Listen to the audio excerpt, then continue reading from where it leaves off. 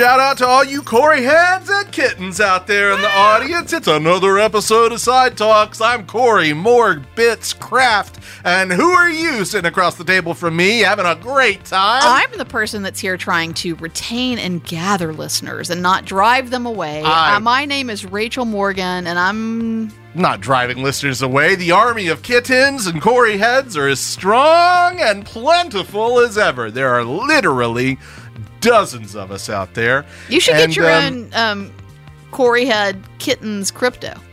I should. Just go ahead and launch some NFTs. If you're so convinced, let's see you jump in there.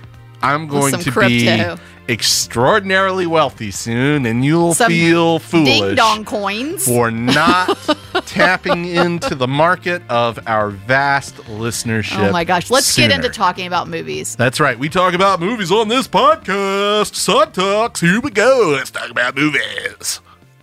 That was so much energy right there. What's this shit? All right, lay it on me. Okay, I just watched it, as you know, because you had to leave the room. That's right. And I think when the first clip I watched, I'm pretty sure was a different clip than what I just clicked on, but I was trying to hurry. Okay. But I do think they might be kind of connected. So I'm going to kind of describe to you what I'm seeing.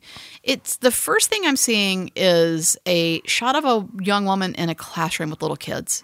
But very quickly then it cuts to a man, played by a famous person, sitting behind a desk, but he's kind of bedraggled looking. He's like, we're in a big boss kind of office here, but he doesn't look like he's a big boss kind of, he's not in a suit and tie. In other words, he's looking a little scraggly. He's got like a oversized plaid shirt on, but he's sitting behind the desk of a boss. This is a famous man. He's a famous man.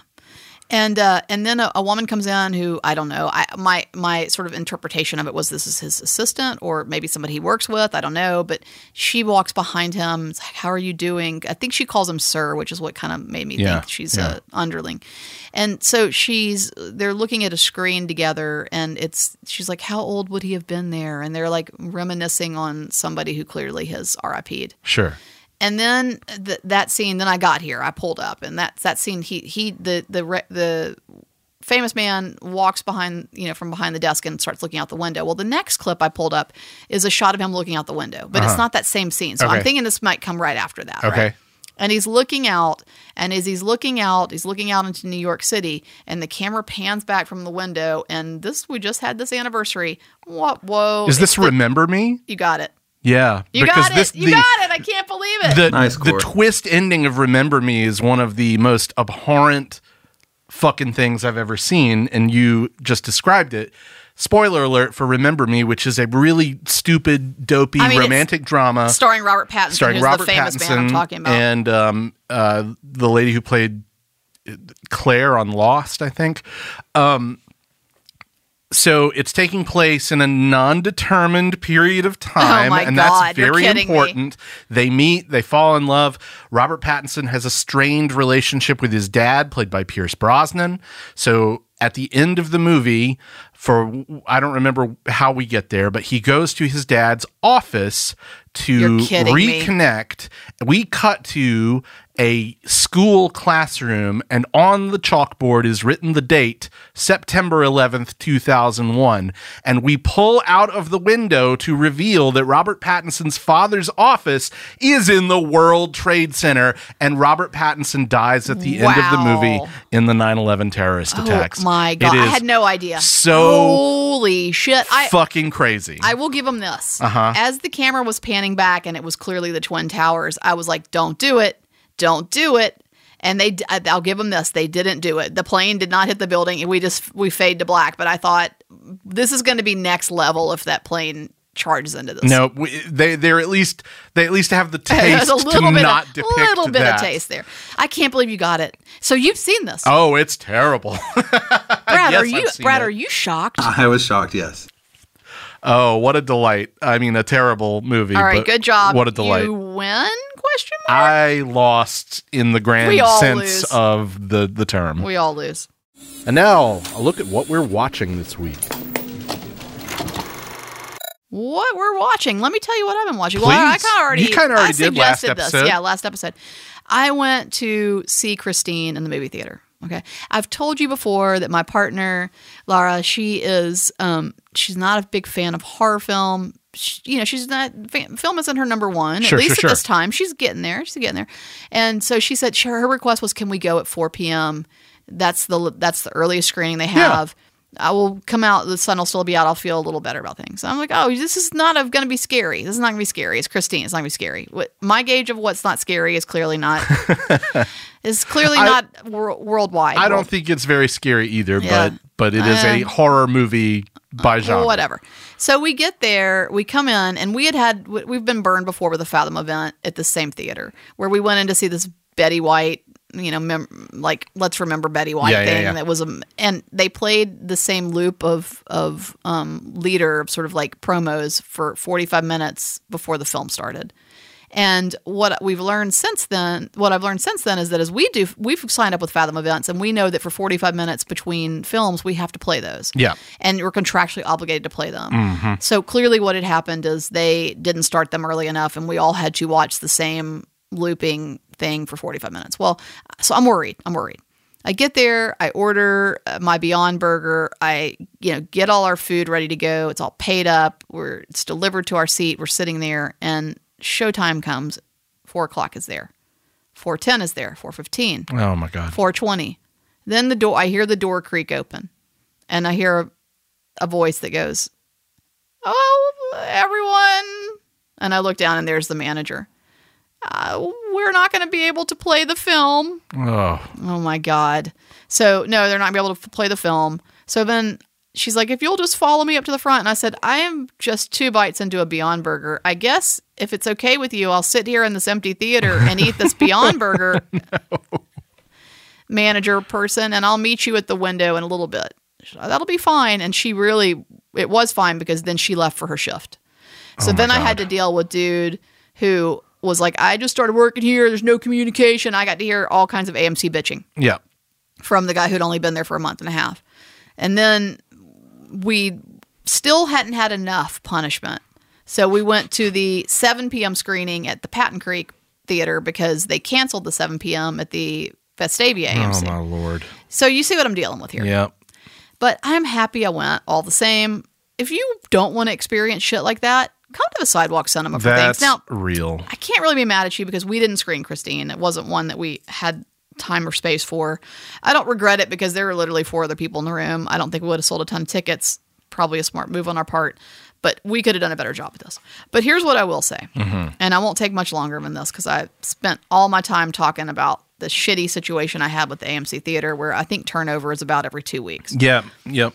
But Christine 1983 is way more beautiful than I ever remember it. Maybe because I don't know that I saw this in theaters. I think I rented and threw this on VHS. Well, you're losing that beautiful widescreen photography there that Carpenter is so fond of and that he really, really makes shine in this movie. I mean, the colors are gorgeous. Yeah. The lighting is gorgeous. I really loved looking at this thing. See, Carpenter, I mean, obviously we've talked about Old John on this podcast a lot. He's made several of our favorite movies. A master creator of images in a way that most horror filmmakers find they don't need to be. I mean, he shows off. He puts everything into all of these movies. It's so good. It's so sinister. Yeah. I mean, some of the stuff with movie. Keith Gordon is just pitch perfect. Mm-hmm. It's the driving stuff and the lights on the road. It's just so, and the cherry red of the car. It's just so amazing. Some of the shots are so cool. Yeah. Like some of the ones where where the car is chasing people down. I also love that it's really, really ambiguous whether or not it is Arnie that's driving or whether it's Christine the car and who's really at fault here. There's a little bit of kind of questioning of that at certain times. The subtext is insane in this thing. Probably a lot of stuff I didn't pick up on as a kid. I mean, it's got a whole thread about queerness. Yes, literally, it does. like our Arnie's best friend gets jacked up and can no longer play football anymore because his head is so turned while playing a game at watching Arnie make out with this girl that he also fancied, but that's not what it's really about in that moment. No. It's about a horny teenager and how that all gets exhibited. I mean, it's so incredibly, incredibly good with subtext. I love this thing. It's a really good movie. Yeah, really, really good. And Keith Gordon, it's funny. We talked earlier in the earlier podcast, which you should go listen to if this interests you, but about about all the other people who might have been cast in the role of Keith Gordon, but Keith Gordon is so amazing and so perfect in this. And he's got a sweet look, but it's a sinister sweet look. I really love the play on that. I also love how the transition between, it's a very, kind of comical, like where you get like, kiss me, and she takes the glasses off and she's hot, know? And there's a similar kind of moment in this, but it's done so well because it's just like he's a dork. He gets the car. He's not a dork anymore. Yeah. And everybody just kind of goes, yeah, of course. It's again about capitalism and materialism and how much we value and masculinity. Oh, 100%. Yeah. And even the wardrobe evolves, and there's even a nod to James Dean's Red Jacket from Rebel Without a Cause. Just such a great film. Anyway, I'll shut up now. If you haven't seen this, there's a 4K Blu-ray out there. Hell yeah, there is. That's probably a good way because it's done with Fathom now, so that's probably a really good way to take a look at it. Gorgeous film. If you've never seen it before, I highly recommend revisiting. If you have seen it before but you haven't in a while, I felt like I was seeing a new film. Yeah.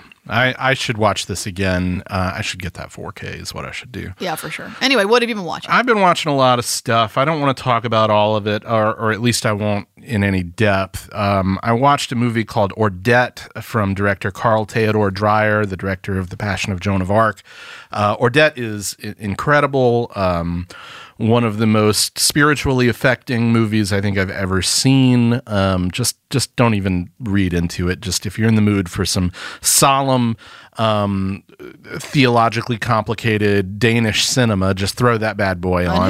And who's not? Likewise, I saw Ingmar Bergman's Winter Light for the first time. Now, he's Swedish, but we're talking about a similar region of the world. Again, kind of an exploration of what it means to hold faith and what happens when your faith is shaken, and how one man, this priest who is miserable after the death of his wife, just sort of takes out his misery on the handful of people who still think he has anything worth listening to. So it's also another really cheery movie. But the movie I want to talk about is not at all akin to those. It's another Stephen King adaptation, in fact, called Thinner, which is fucking awful.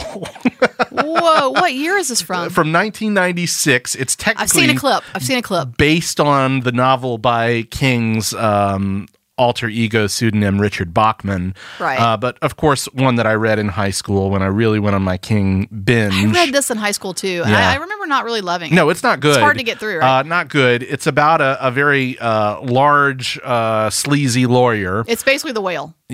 Well, sort of. Picture that. He's not that big, but he's a large fella. He accidentally runs over a Romani woman for reasons he's distracted while driving, for reasons I don't want to get into. You can look into it. And the woman's father puts a big stinky curse on him and causes him to lose weight rapidly. So it's all about him trying to find a way. Which at first is lovely, right? Sure. I mean, at first he's like, yeah, hell yeah, I'm down to 200 whatever pounds. And I was like, yeah, man, you stick with it. You'll get healthier. You'll look better. You'll feel better. But no, he keeps going. He starts wasting away, and he has to figure out a way to get that curse off of him and put it on somebody else. So, boy, does this thing take some turns. This is bad movie night quality. Is it that level? It is, because it's hilarious. It's insane. It takes a fresh, new, crazy plot twist about every 20 minutes. Damn. It's got some ridiculous makeup. Can I interject really quick and tell you something just really fast? Please. So, last week's bad movie night was My Father the Hero, and it got a standing O. Did it? It got a standing O. I watched about 30 minutes of it, and then I was like, I'm done. I had to tap out. A standing O. I mean, it was a sarcastic standing O, but people really hung in there. I thought we were going to lose most of the audience, and we did not. Anyway, well, sorry. Back to Thinner. Well, I don't have too much more to say other than it's just completely bonkers and bad and so watchable. It's from the director Tom Holland, who did Fright Night and Child's Play. Okay, so he there's knows a little tongue in cheek. He knows from campy horror, and this is, I think, the tongue is planted firmly in cheek with this. It's still not a successful movie. You've got a Stephen King cameo because he can't. Got to do it. He's got to mug. He's like Quentin. He's got to mug it up. What a fun time. And I will say that I have not finished yet, but I started Silver Bullet, and I really like Silver Bullet so far. Yes. I'm having a great time with that. Young Everett McGill. I've read Cycle of the Werewolf. And one of the Corys. The novella, so I know where it's headed. It's the Haim. Corey Haim. The Hamster. And then, of course, Sir Gary Busey, just as a drunken lout of kind-hearted uncle, which is so much fun. Busey gonna Busey. So really enjoying Silver Bullet. Haven't finished it yet, though. Got about 45 minutes left in that, and I'm going to try to finish it tonight. I think that's a really fun one. Great season for it. So. Yeah, I'm having a good time with it. It's a lot of fun, and it's just these are two King adaptations that I just never saw for whatever reason. So probably do a werewolf fest at some point. God, don't tempt me with a good time. What would that? We would have American Werewolf in London. The Howling, Silver Bullet. What else? Ginger Snaps. Can we do Ginger Snaps? I love Ginger Snaps. So many good. Podcast at sidewalkfest.com. Let us know what your favorite werewolf film is. I mean, it's got to be one of those four. The Wolfman. I don't know. Maybe. Yeah. Could be Twilight. You never know.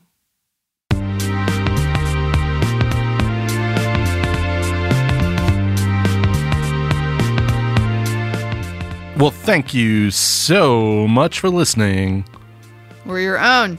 Personal, cinematic, I'm back to it. Yay, and Tony Saxon. Are you ready for this? No. So Tony Saxon is a project manager, caretaker, and 24-hour security for Kanye West's Malibu home. And turns out, TMZ broke the news today, Saxon is suing Ye. Saxon claims he's been working 16-hour days, sleeping on the floor, while coordinating Kanye's remodel. And went on to say, and this is in the affidavit, that he started questioning Ye when he began demanding that he remove all the windows in the home as well as the electricity. Oh, my Lord. And after that questioning, Ye just started moving generators into the house. Saxon told him that would be indeed a fire hazard, to please stop doing that, especially since he's the one there all day and all night. It got heated, and as one, I think, does with Ye. And Saxon claims that Kanye threatened him, saying he would now be considered, quote-unquote, an enemy if he didn't comply with the demands. Saxon said, "I'm just not going to do it, dude." Kanye replied, "Get the hell out, and if you don't do what I say, you're not going to work for me, I'm not going to be your friend anymore, and you'll just have to see me on TV." Wow. Saxon then replied, which I think was a sick burn, "I don't watch TV." That is a sick burn. And Ye said, "You're fired." Wow. So what are you going to do? Ye this time? You Saxon? What's going to go on? I mean, one of these fellows is clearly in the wrong, pretty much up and down. I guess I'll be Ye, because at least I'm, why not?